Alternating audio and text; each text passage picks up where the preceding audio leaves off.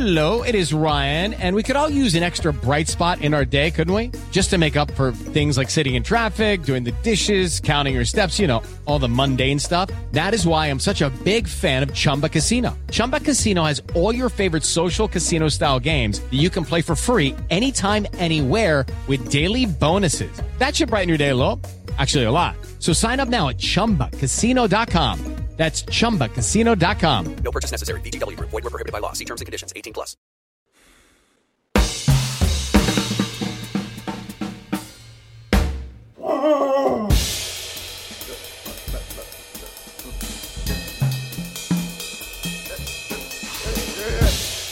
Ladies and gentlemen, can I please have your attention? Can you dig it?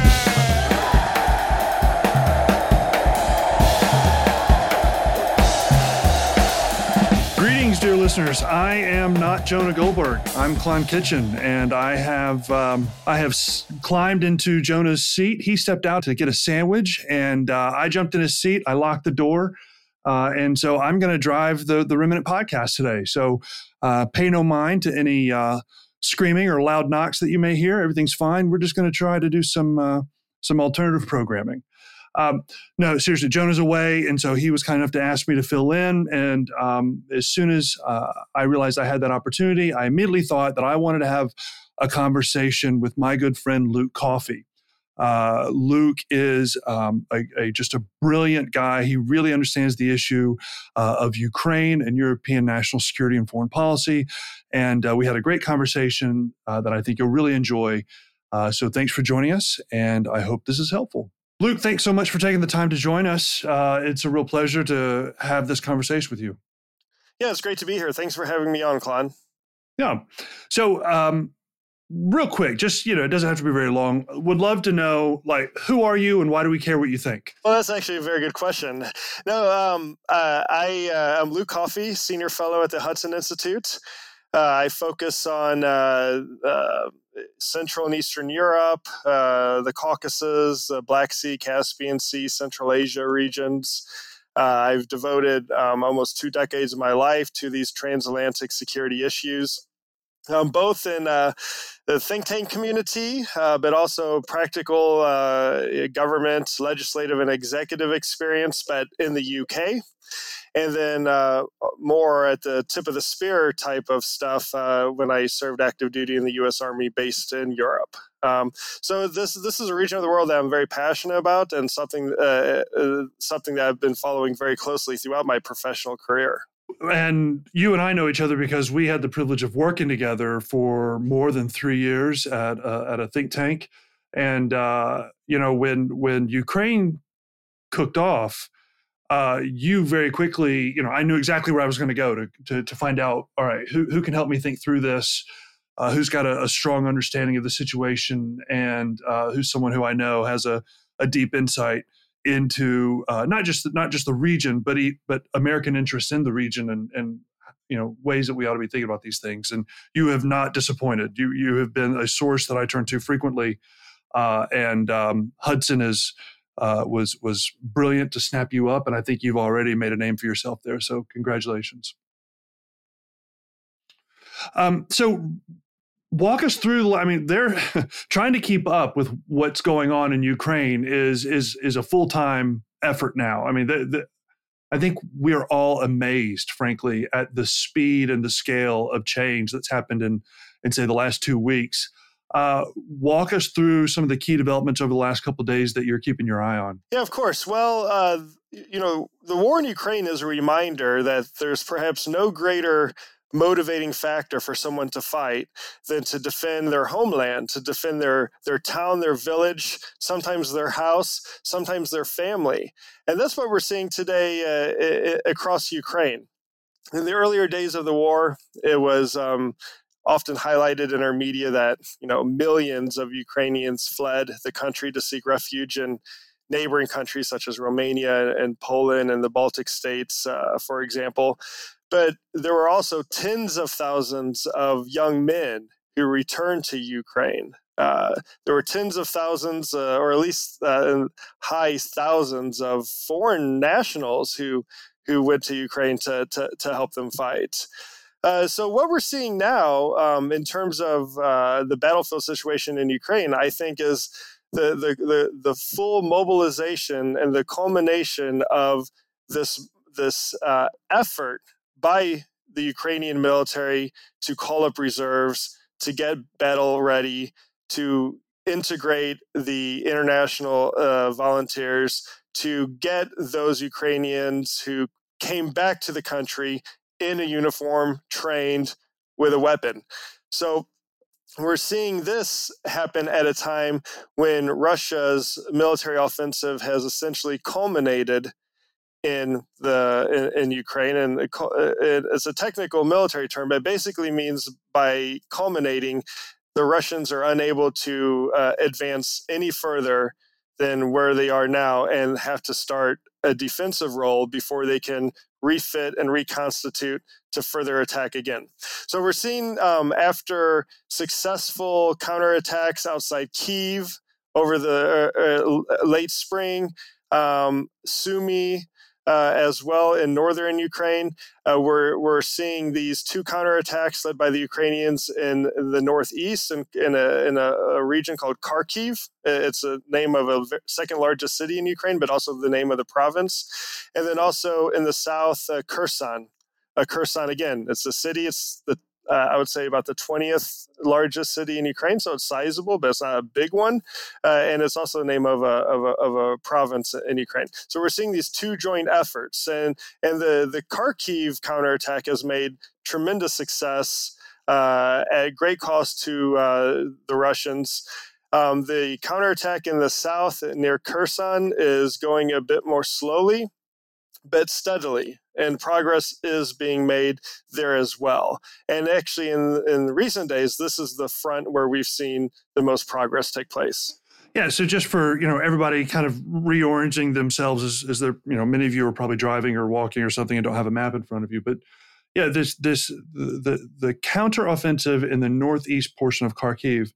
This is what we've been talking about for the last week and a half or so, where the Ukrainian military was able to kind of push through and essentially take back huge swaths of land that Russia had been taking over since about April timeframe. So in the course of 3 days or so, the Ukrainian military kind of takes this land back, and there was a lot of discussion that was this a feint, because a lot of the Ukrainian military activity that had been seen up until that point seemed to be focusing on that southeast portion of Kherson.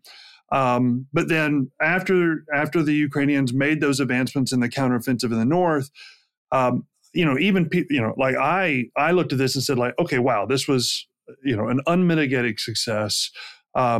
Maybe the Ukrainian military tries to capitalize on the periphery of this, but now they're going to, kind of need to sit still, refit, replenish. I don't anticipate any kind of a massive effort, but the reality is what we've seen over the last week or two in the southeast near Kherson has exceeded what I anticipated. Now, I'm not an expert the way you are on this, so maybe you saw this coming, but my point here is that Zelensky and the Ukrainians are really pushing their advantage, and not only pushing the advantage, but doing so effectively. Are you surprised by how effectively they're being? I'm not all that surprised, to be honest with you. I was never one who was surprised by the fact that President Putin's so-called 3-day special military operation didn't finish in 3 days. I knew the Ukrainians would fight. I've been, traveling to Ukraine. I've been meeting with Ukrainian officials over the years. And I knew that the single most important thing the U.S. and the international community could do early on was to tell the Ukrainians they could fight if they're invaded again. In 2014, when Crimea was invaded, the Obama administration said, hold on, we'll settle this diplomatically, don't fight. And we, 8 years later, we saw what happened, right? So this time the Ukrainians knew what was going to happen. They saw that movie before. They didn't want to see it again. So they stood up and they fought. So in terms of the most recent counterattacks, I'm not surprised either, to be honest with you. It's clear that the Ukrainians now have the momentum on their side. because of the international assistance that they've been given, and just the the will of the Ukrainian people to resist and to defend, mainly down to the leadership of President Zelensky himself. And I am not surprised that the offensive in the south near Kherson is going more slowly than the one in Kharkiv.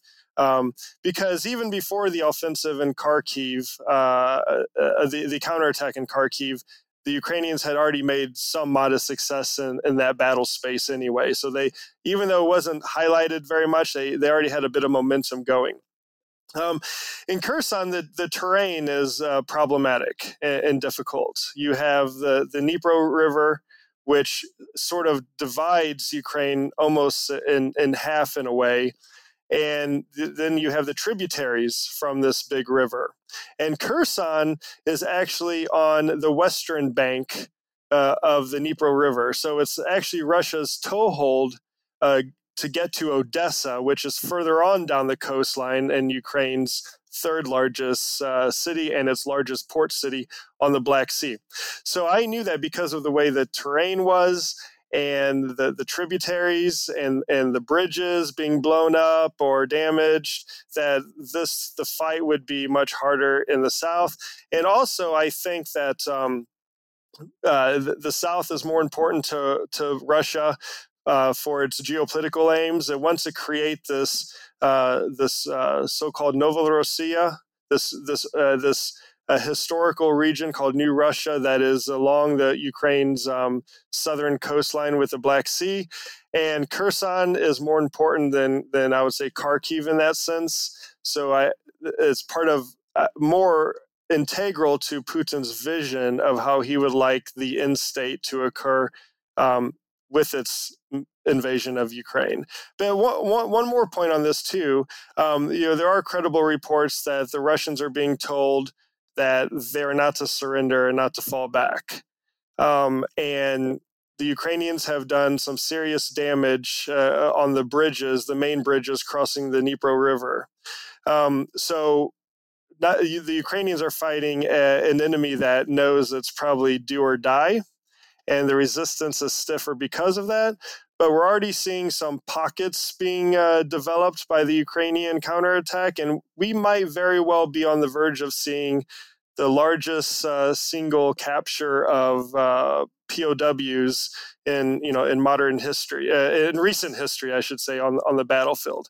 If the retreat is fully cut off and the Russians just say they've had enough. So, okay, a couple of things. So, one interesting thing, there are reports that in the counteroffensive, both in the north and the south, that one of the things that the Ukrainians have done is they've either taken captured Russian vehicles or they've marked them with the Z, sign that have been, identifying Russian vehicles, and they've actually been able to push through enemy lines and operate behind those lines, and then surprise Russian forces by essentially pretending to be Russian forces. So two things stick out to me on that, right? So one, it tells me that the Russians don't have a sophisticated, kind of blue force tracker, but a technological way of identifying good guys and bad guys, right? So if somebody paints a Z on their on their Humvee or whatever, like, okay, I guess you're through. So that's one thing, which is surprising. I mean, considering this is Russia, so not only do they not have advanced, sophisticated military capabilities that they're deploying, but just even basic kind of blue force tracking stuff.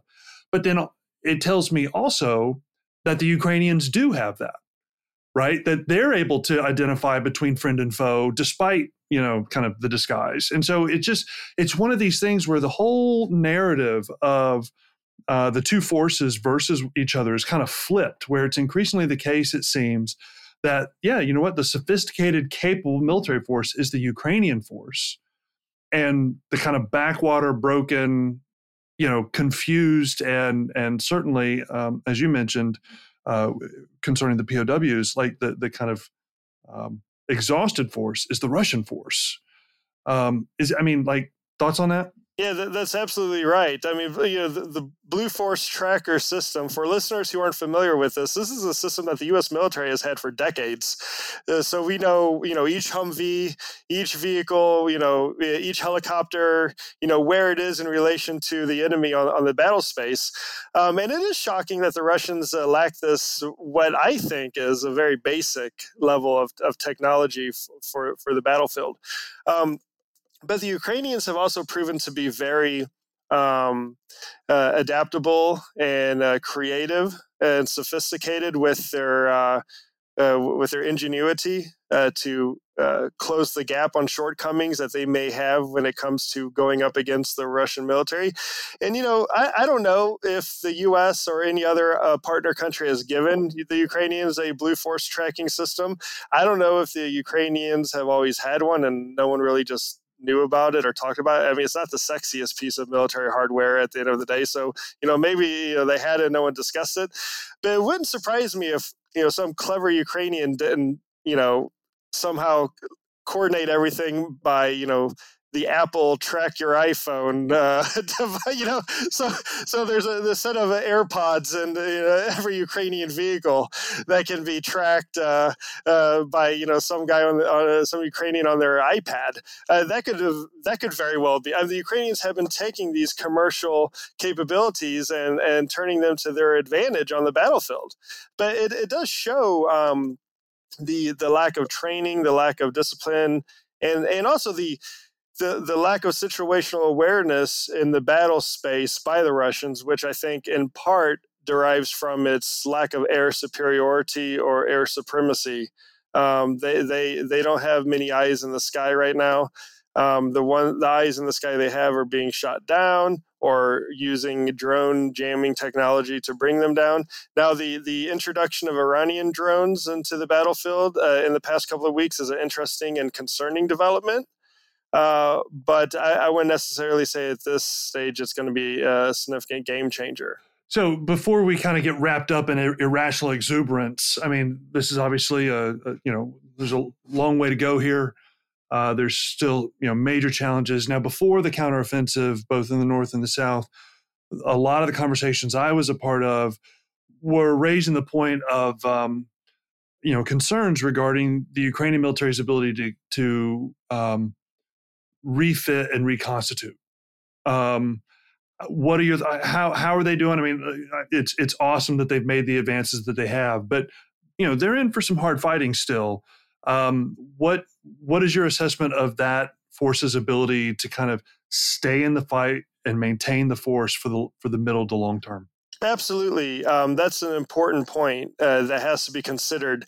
We don't know how many Ukrainian soldiers have died or been wounded. When I speak to Ukrainian officials off the record, I'm told that it's about a third. Their casualty rate is about a third of the Russian casualty rates. And even the Russian casualty rates are all over the board.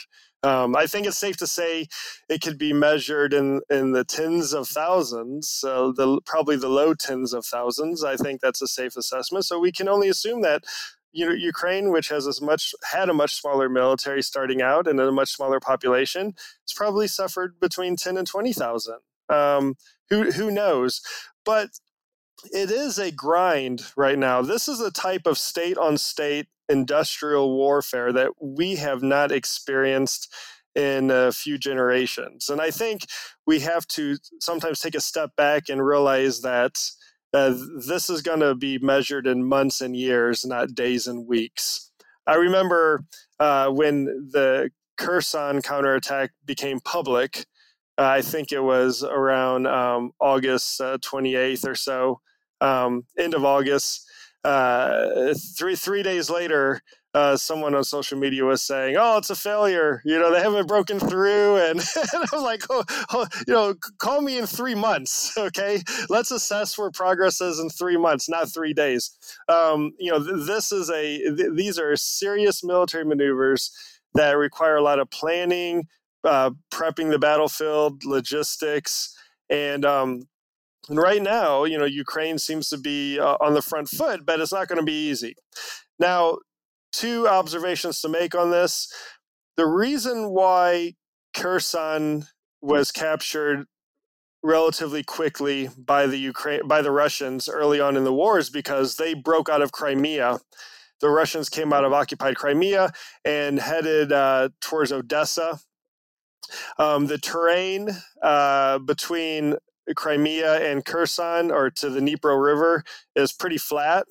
And so that's why early on in the war, it looked like Russia was capturing huge amounts of territory relatively easily and rapidly, because they were. Because of the terrain facilitating that. The Ukrainians knew that their first natural line of defense was the Dnipro River, and that's where they decided to fall back to. The same can be said if the Ukrainians are able to get a foothold on the eastern shore of the Dnipro River. It could really expose Crimea. And then it puts Mariupol in jeopardy as well for the Russians. They're going to have to make some tough decisions on where they defend and how they defend. So Mariupol's that kind of central region between Kherson and Kharkiv or Luhansk, right? Well, Mariupol is it's central between the border of the Russian Federation in eastern Ukraine and the peninsula that connects the isthmus that connects the Crimean Peninsula to mainland Ukraine. So it sits right in the middle along the coast. It's Ukraine's 10th largest city. And when Putin was able to capture that after a very gallant and brave defense that will go down in the history books by the Ukrainians, but after he was able to capture Mariupol, he basically created his land bridge between the Russian Federation and Crimea. And that's why that's important to Russia. But if the lines collapse and the Russians start fleeing on the eastern side of the Dnipro River, well, then anything could really happen at that point. And then the second observation is Russia's mobilization that we're seeing. Yes, we've all seen the videos on Twitter and TikTok. I mean, I'm not on TikTok, Klein. You taught me better than to be on TikTok. But I've seen TikTok videos on Twitter of these crazy scenes of young Russians mobilizing, just completely drunk and goofing off and getting issued rusty AK-47s and all this stuff. But they have volume, right? And my concern is that it'll take them a few months, but they will mobilize a significant number of troops, and the Ukrainians need to be ready for that. It could very possibly be that we're still in the middle of the Battle of Kharkiv right now. These battles can often last months. Or we'll see what happens near Kherson if the Russians are able to get some of these troops on the front lines in the coming months. I don't even think it'll be measured by weeks, it'll be months. So I think we have a long road ahead of us. And I will say, on the rusty AK-47 videos, I hate to say it, but all you need is some oil and a brush, and that AK is probably going to work just fine.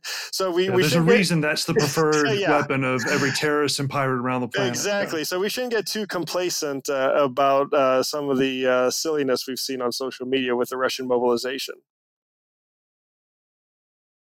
So, okay. So obviously concurrent with all of this has been, certainly within the speech where Putin announced the mobilization, he also reiterated in no uncertain terms a nuclear threat, right? That one, he foreshadowed that he was going to have these, quasi referendums in these controlled areas, and that once the people, supposedly voted to join Russia, that he would defend those regions as native Russian lands, up to and including the use of nuclear weapons. We'll get into this in a little more detail in a second, but just tell me your original response and sense of that threat. How serious do you take it? What other insights would you kind of give us? Well, I think we are in uncharted territory in the transatlantic community right now. We've seen before our eyes the largest land grab using military force anywhere. People say, is it the largest land grab in Europe since World War II? Well, I think it's probably the largest land grab anywhere in the world since World War II, not just Europe. We've seen things that were just probably heard of or not even thought of to take place as a consequence of Russia's invasion of Ukraine. So you can never rule out the use of WMDs. But I would say I'm not sure what advantage it would give Putin at this stage or this phase in the conflict. I'm not an expert on Russian nuclear doctrine, but it's my understanding from what I've read and speaking to people that the whole idea of using a tactical nuclear weapon to, they call it escalate to de-escalate, is often done when you're already winning or when you're on the front foot. You're making advancements, you're winning, and then the use of that tactical nuke shocks your adversary to like push peace talks across the finish line, right? I'm not sure, considering the current tactical state of the battlefield, that a tactical nuclear weapon would bring any great advantages to Russia. Tens of thousands of civilians have been killed. Probably tens of thousands of Ukrainian soldiers have been killed and wounded. I'm not sure that the use of a tactical nuclear weapon, even in Kyiv, is going to break the will of the Ukrainians at this point. They've already suffered so greatly. I think, sad to say, they're probably numb or more numb than they would be otherwise to the suffering and the violence. And I'm not so sure if a tactical nuclear weapon is meant to be used to achieve some sort of advantage on the battlefield. That requires having a military force that is trained and equipped to operate in a nuclear environment or a radioactive environment. And this is the same for biological and chemical weapons as well. And I don't think the Russian military has demonstrated that it's trained proficiently to operate in this complex WMD. It was having a hard enough time with mud. I mean, again, they're going to have a hard enough time this winter, I think. And anyone who's, this was part of the debate with the concern about chemical weapons earlier in the war. And I'm like, anyone that's ever fired a rifle with a gas mask on and then ran around in like Mop 4, which is the full, chemical gear, it's not an easy thing to do, just like in a training environment, much less doing this like in real life while you're being shot at. So I just, it's always dangerous in my line of work to make predictions. But right now, under the current circumstances, I don't see Russia using a weapon of mass destruction. I've been thinking a lot about this question here. I'm writing about it. And, generally speaking, consensus seems to be forming around, 3 potential scenarios. If Putin were to use a nuke, there's kind of 3 scenarios in which he might do that. The first one being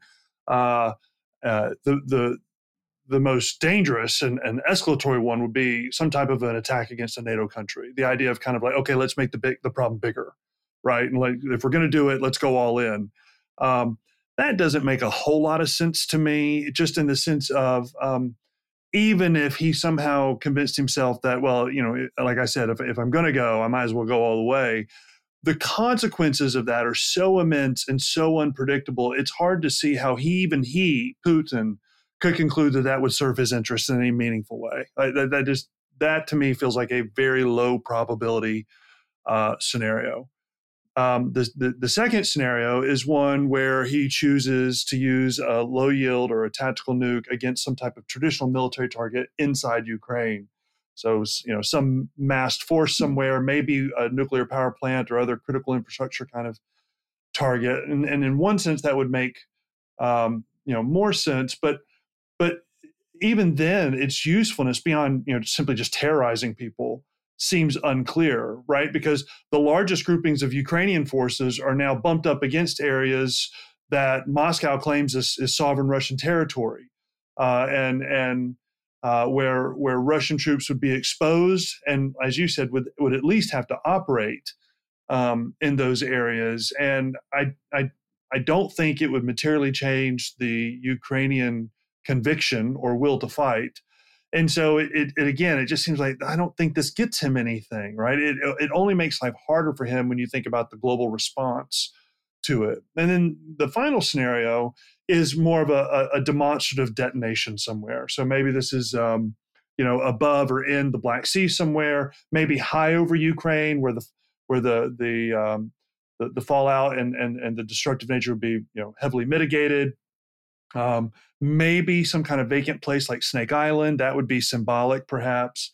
Um, but again, it just seems like the risk introduced by taking that, even just in terms of fallout, it just doesn't seem to actually serve anything. And from a messaging standpoint to the West and to Ukraine, it actually communicates a confused message, right? It says, hey, I, Putin, am willing to break the nuclear taboo. And so, you should really up your commitment to kind of defeating me, but I'm not willing to kind of leverage these weapons for all they're worth. And so it's this confusing message. So if everybody's thinking rationally, I'm with you. It's one of these things where it doesn't make sense for him to do it. I understand why he would threaten to do it, because he's trying to influence and weaken political will. But in terms of actual military advantage, it just doesn't offer it for him. But then I have to say, I would have said the same thing about an invasion. Yeah. Right. I would have said, this makes no sense. Why would you do this? This is only negative downside for him. And then there's been a whole series of choices he's made that I would say, again, this makes no rational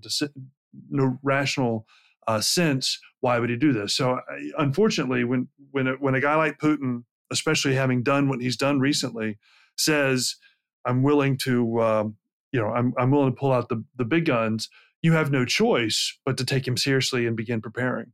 Yeah, that's right. And as I said, we're in uncharted territory. And as you just laid out, Klon, very well, there are a lot of things that have happened that people weren't expecting to happen.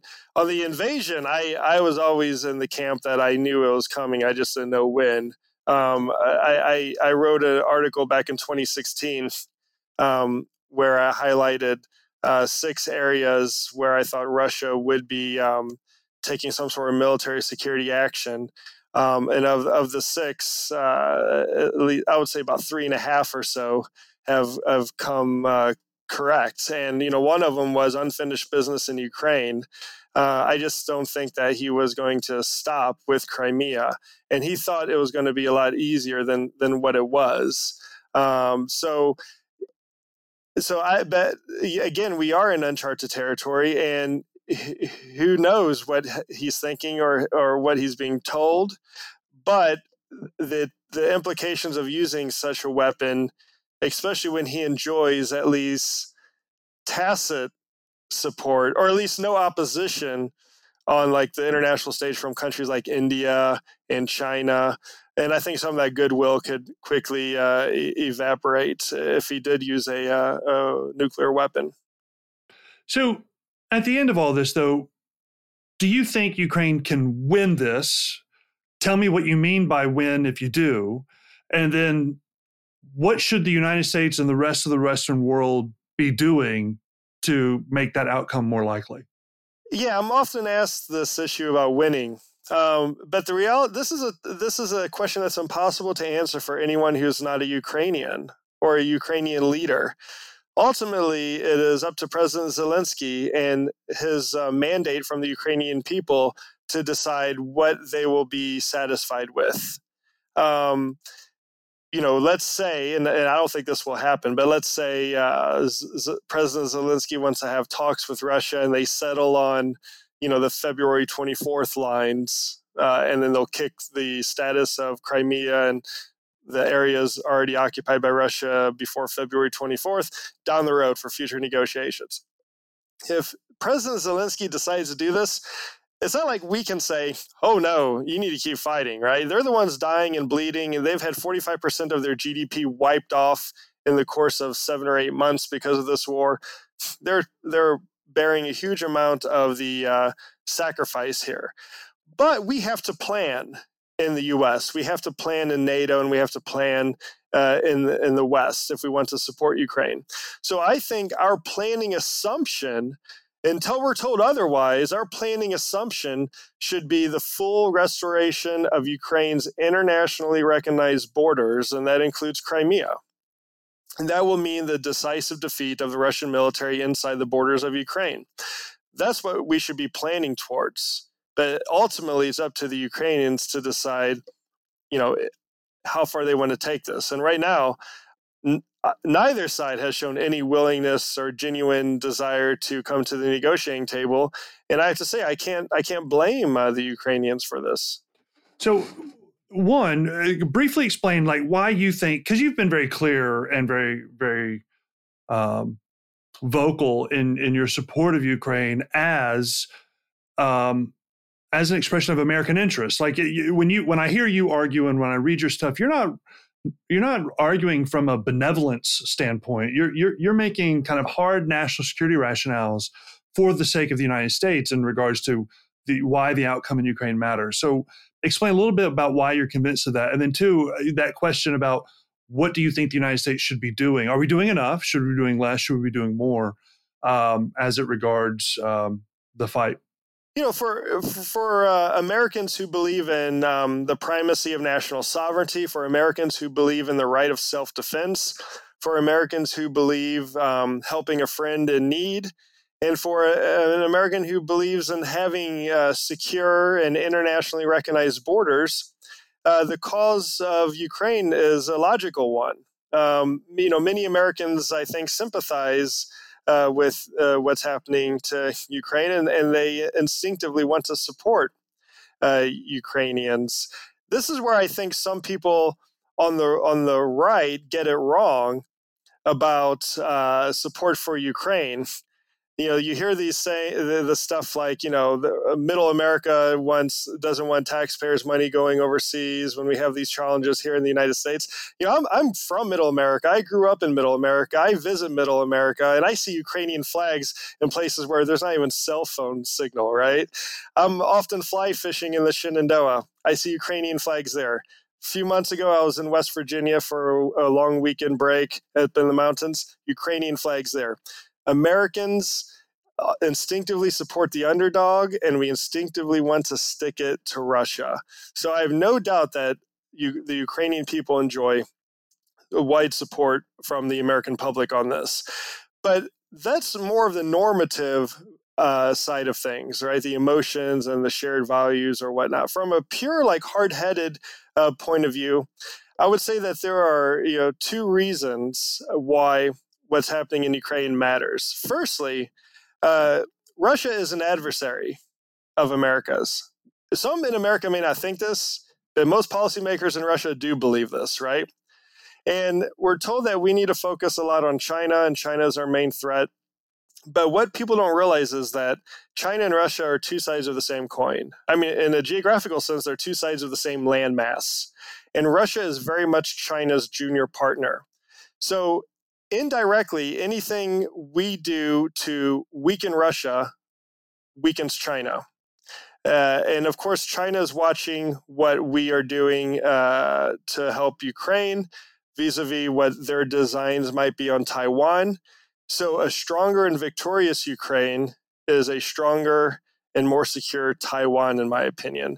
You cannot address the issue of Taiwan without and the issue of an emboldened China without also dealing with its junior partner, Russia, as well. The two are linked. They cannot be separated. It's geopolitical ineptitude to try separating these two issues. They're conjoined. So that's one hard-headed view. The other view is one that actually impacts or could impact directly the American worker, right? So again, we're told that China has to be the main focus because the economic future of the world is in Asia, and this is where a lot of our trade and economic activity takes place, and there's a huge amount of economic relations and trade that take place between North America and Asia, without a doubt. I mean, this is very obvious. But people don't realize that the countries of Europe and North America together account for 45% of global GDP. North America and Europe are each other's number one export partner. When we're exporting something, that means there's an American that's making it or providing a service. 48 out of 50 states export more to Europe than they do to China, including the 5 Pacific states, Alaska, Hawaii, California, Oregon, and Washington, right? So this we're each other's number one source of foreign direct investment. We're each other's number one source of the creation of millions of jobs on either side of the Atlantic. And this economic prosperity that's been able to take place in the North Atlantic region has been made possible by a strong U.S. military presence in Europe and NATO, which has brought stability to a continent, or relative stability to a continent that has been mostly at war throughout the past several centuries. So right now, Putin, by his invasion of Ukraine, is trying to undo all of this. So the economic consequences for not only the globe, but also America, if Europe would start burning again and turn into a zone of major conflict, the economic consequences are impossible to imagine. So that's why it is in America's interest to do what we're doing to support Ukraine so they can fight Russia off, weaken Russia, so we can have a weaker Russia, and if we need to, focus more of our national resources deterring or countering China. But we have to also remember we're doing this with not a drop of American blood being spilt, right? No one in Ukraine is calling for U.S. soldiers to deploy there to fight. No serious person in America in the policy community or commentary community is calling for U.S. soldiers to go to Ukraine. All they're asking for are the weapons and the financial support so they can defend themselves. And I think it's great value for money for the U.S. taxpayer. So what you just laid out is precisely why I routinely kind of turn to your stuff, is because it's so rooted in a coherent understanding of the world and of American interests. Because it's easy to, just from an emotional standpoint, root for the Ukrainians, right? That's easy. I mean, you see what's happening, and it's easy to root. But so much of the conversation, particularly as you mentioned at the top of this, on the right. But so there's actually this strange alignment between, a bipartisan alignment on Ukraine, generally speaking, and just you'd mentioned public support. I mean, just to kind of give you an example of that, 80% of Americans support U.S. economic and diplomatic sanctions against Russia. 76% support accepting Ukrainian refugees into the United States. 72% support providing additional arms and military supplies to the Ukrainian government.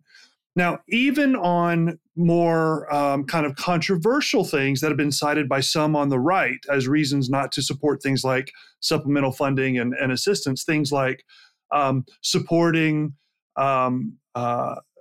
giving non-military aid to Ukraine, economic aid and otherwise, 66% of Republicans say they support that. The same thing in terms of providing giving Ukrainian refugees access. I mentioned that 64% of Republicans say they support that. Right, so it's one of these things where there's a chorus. I think a small but loud chorus on the political right that keeps throwing up these kind of rhetorical clouds about how this isn't what the American people want and this isn't in our interests and so on and so forth. But when you actually ask the American people, they completely disagree.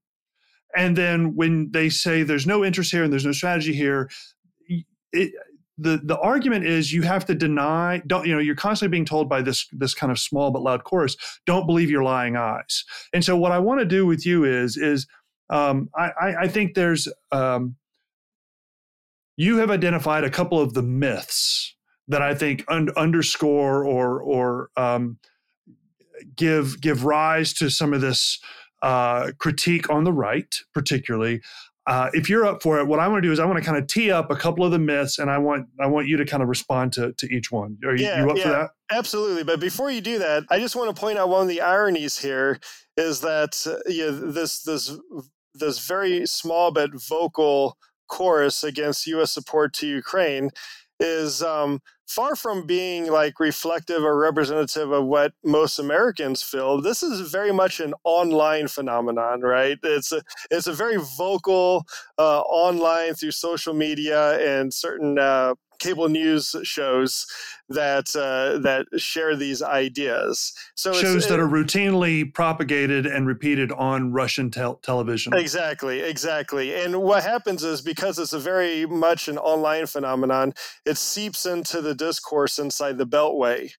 So, a further irony is the fact that many of the people who are saying, these supplementals are bad because they don't represent the American people, well, they're getting these ideas from like this political elite inside the Beltway that's very vocal on social media and on the internet. I mean, for example, my parents, and then they decry the elite as they make their arguments. And in a way, they've like evolved to become an elite inside the elite, right? Right. That has no connection to like my family back home in Missouri.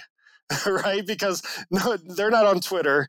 They're not following these debates like that, and ultimately it harms you, even if their intentions might be good. And I think for some of them, their intentions are genuine. They've been misinformed, I think. Not for all of them. I think some of them is by design, but I think for some of them the intentions are good. But they're just misinformed by and they're really impacted by this echo chamber, so to speak, by certain people on the right that's very vocal online. Yeah. Well, okay, so like among these myths are things like we're writing blank checks to Ukraine with no oversight.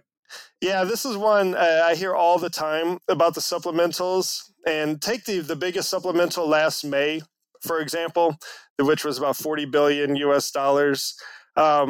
This bill was about 30 pages long or so, and anyone that read this bill could see that 10% of the bill was on oversight and accountability. And in fact, I would argue that there's never been more accountability and transparency put in U.S. foreign assistance than what has been found with our support to Ukraine. And when people say, oh, there's not enough accountability, there's wasteful spending, there's not enough oversight, I say, well, tell me what would be the acceptable amount of oversight, because I'm all about accountability and oversight. Tell me what would make you happy to get you on board.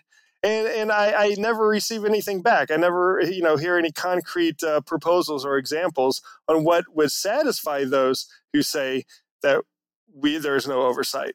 So, okay, but then they'll respond by saying, yeah, but $53 billion, Luke, come on, like when does it stop? Yeah, well, again, another myth is that we've actually been giving Ukraine this money, right? Billions of these supplementals stay in the United States. Billions of dollars from these various supplementals actually go towards restocking and rearming U.S. stockpiles. Billions have gone to paying for the increased U.S. presence in Europe to make sure that the war doesn't spill over to our NATO allies. Hundreds of millions of dollars have gone towards, improving the force protection of U.S. embassies and consulates. So the idea that, $53 billion US dollars has just been like transferred to some bank account in Kyiv is completely fiction. It's completely untrue, and it's just made up.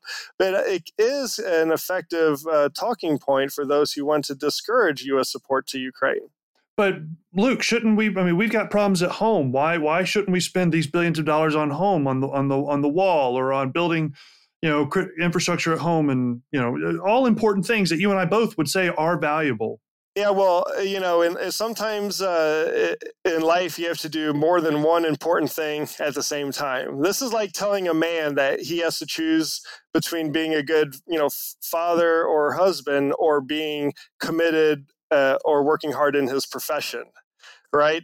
The world doesn't operate like this, and it's not as if had we not passed the Ukraine supplemental in May, all of a sudden the baby formula shortage would have been, resolved. These issues are often not connected in any meaningful sense, but they're connected in a political sense by those who want to discourage U.S. funding for Ukraine. But, where's Europe? How come Europe isn't spending more? I mean, like, how come the Germans aren't stepping up, or someone else? Why does the United States always have to carry the burden for these countries? Isn't it about time that these other NATO members and other European allies started kind of pulling their weight? For years, Americans have been calling on Europeans to spend more in their defense. The reality is, since 2014, when Russia invaded Crimea, Russia's first invasion of Ukraine in 2014, year on year, defense spending across Europe has increased. Has it increased enough? No. Does it need to increase more?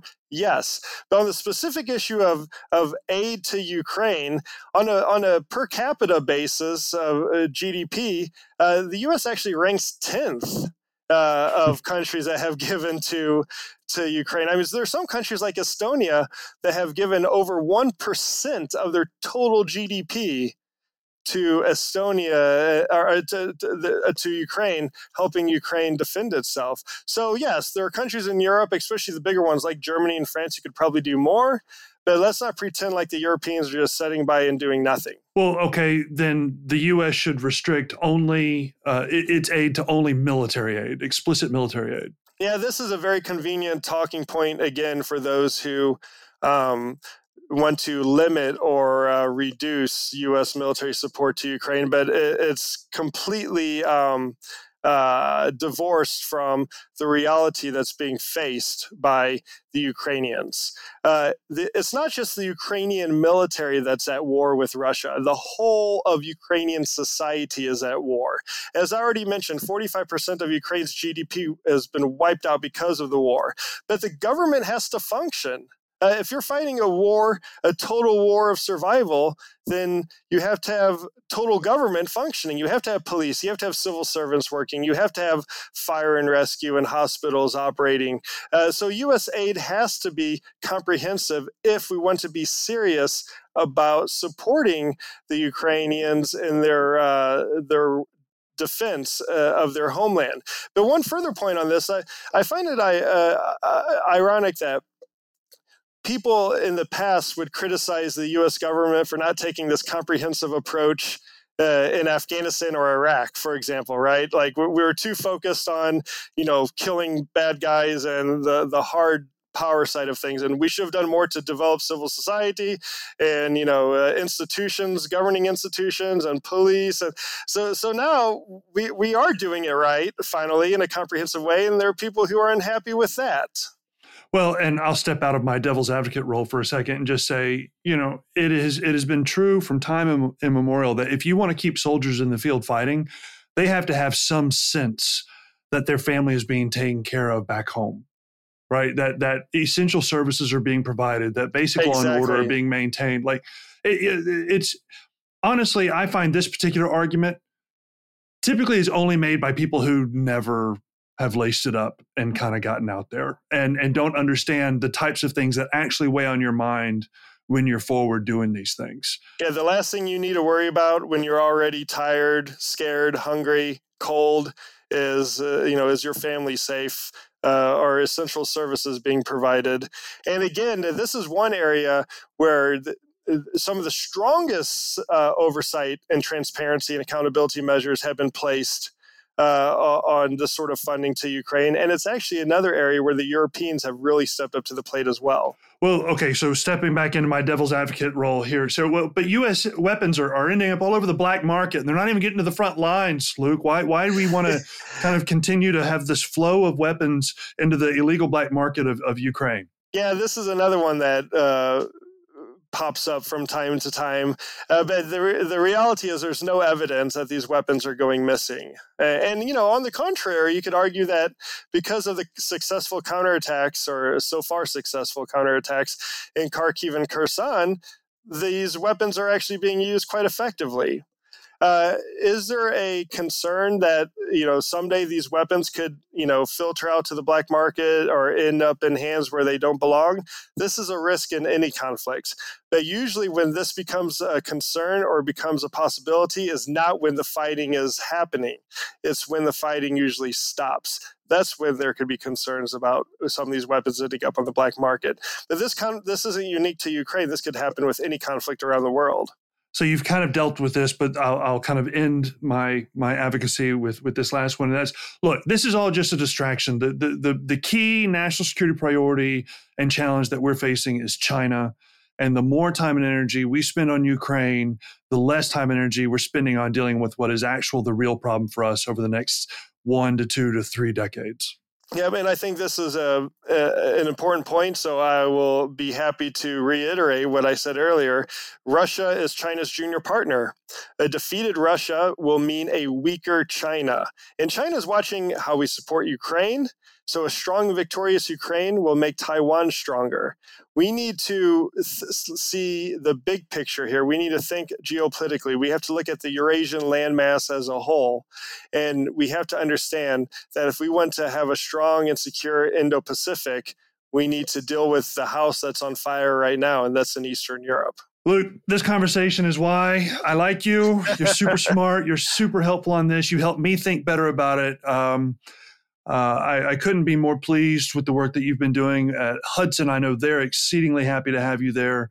If people want to follow you, read what you're doing, know what you're saying and thinking, how do they do that? Thanks for your kind words, Klon, and it's a pleasure to be on here. Hudson is a fantastic place to work, great colleagues there. You can find some of my writings on hudson.org, and you can also follow me on Twitter at Luke D. for Delta, Coffey, and that's Coffey, not EE. So you can find me there as well. Awesome. Well, hey, Luke, thanks again for taking the time, man, and I really appreciate you setting us straight on all this. Yeah, my pleasure. Thanks.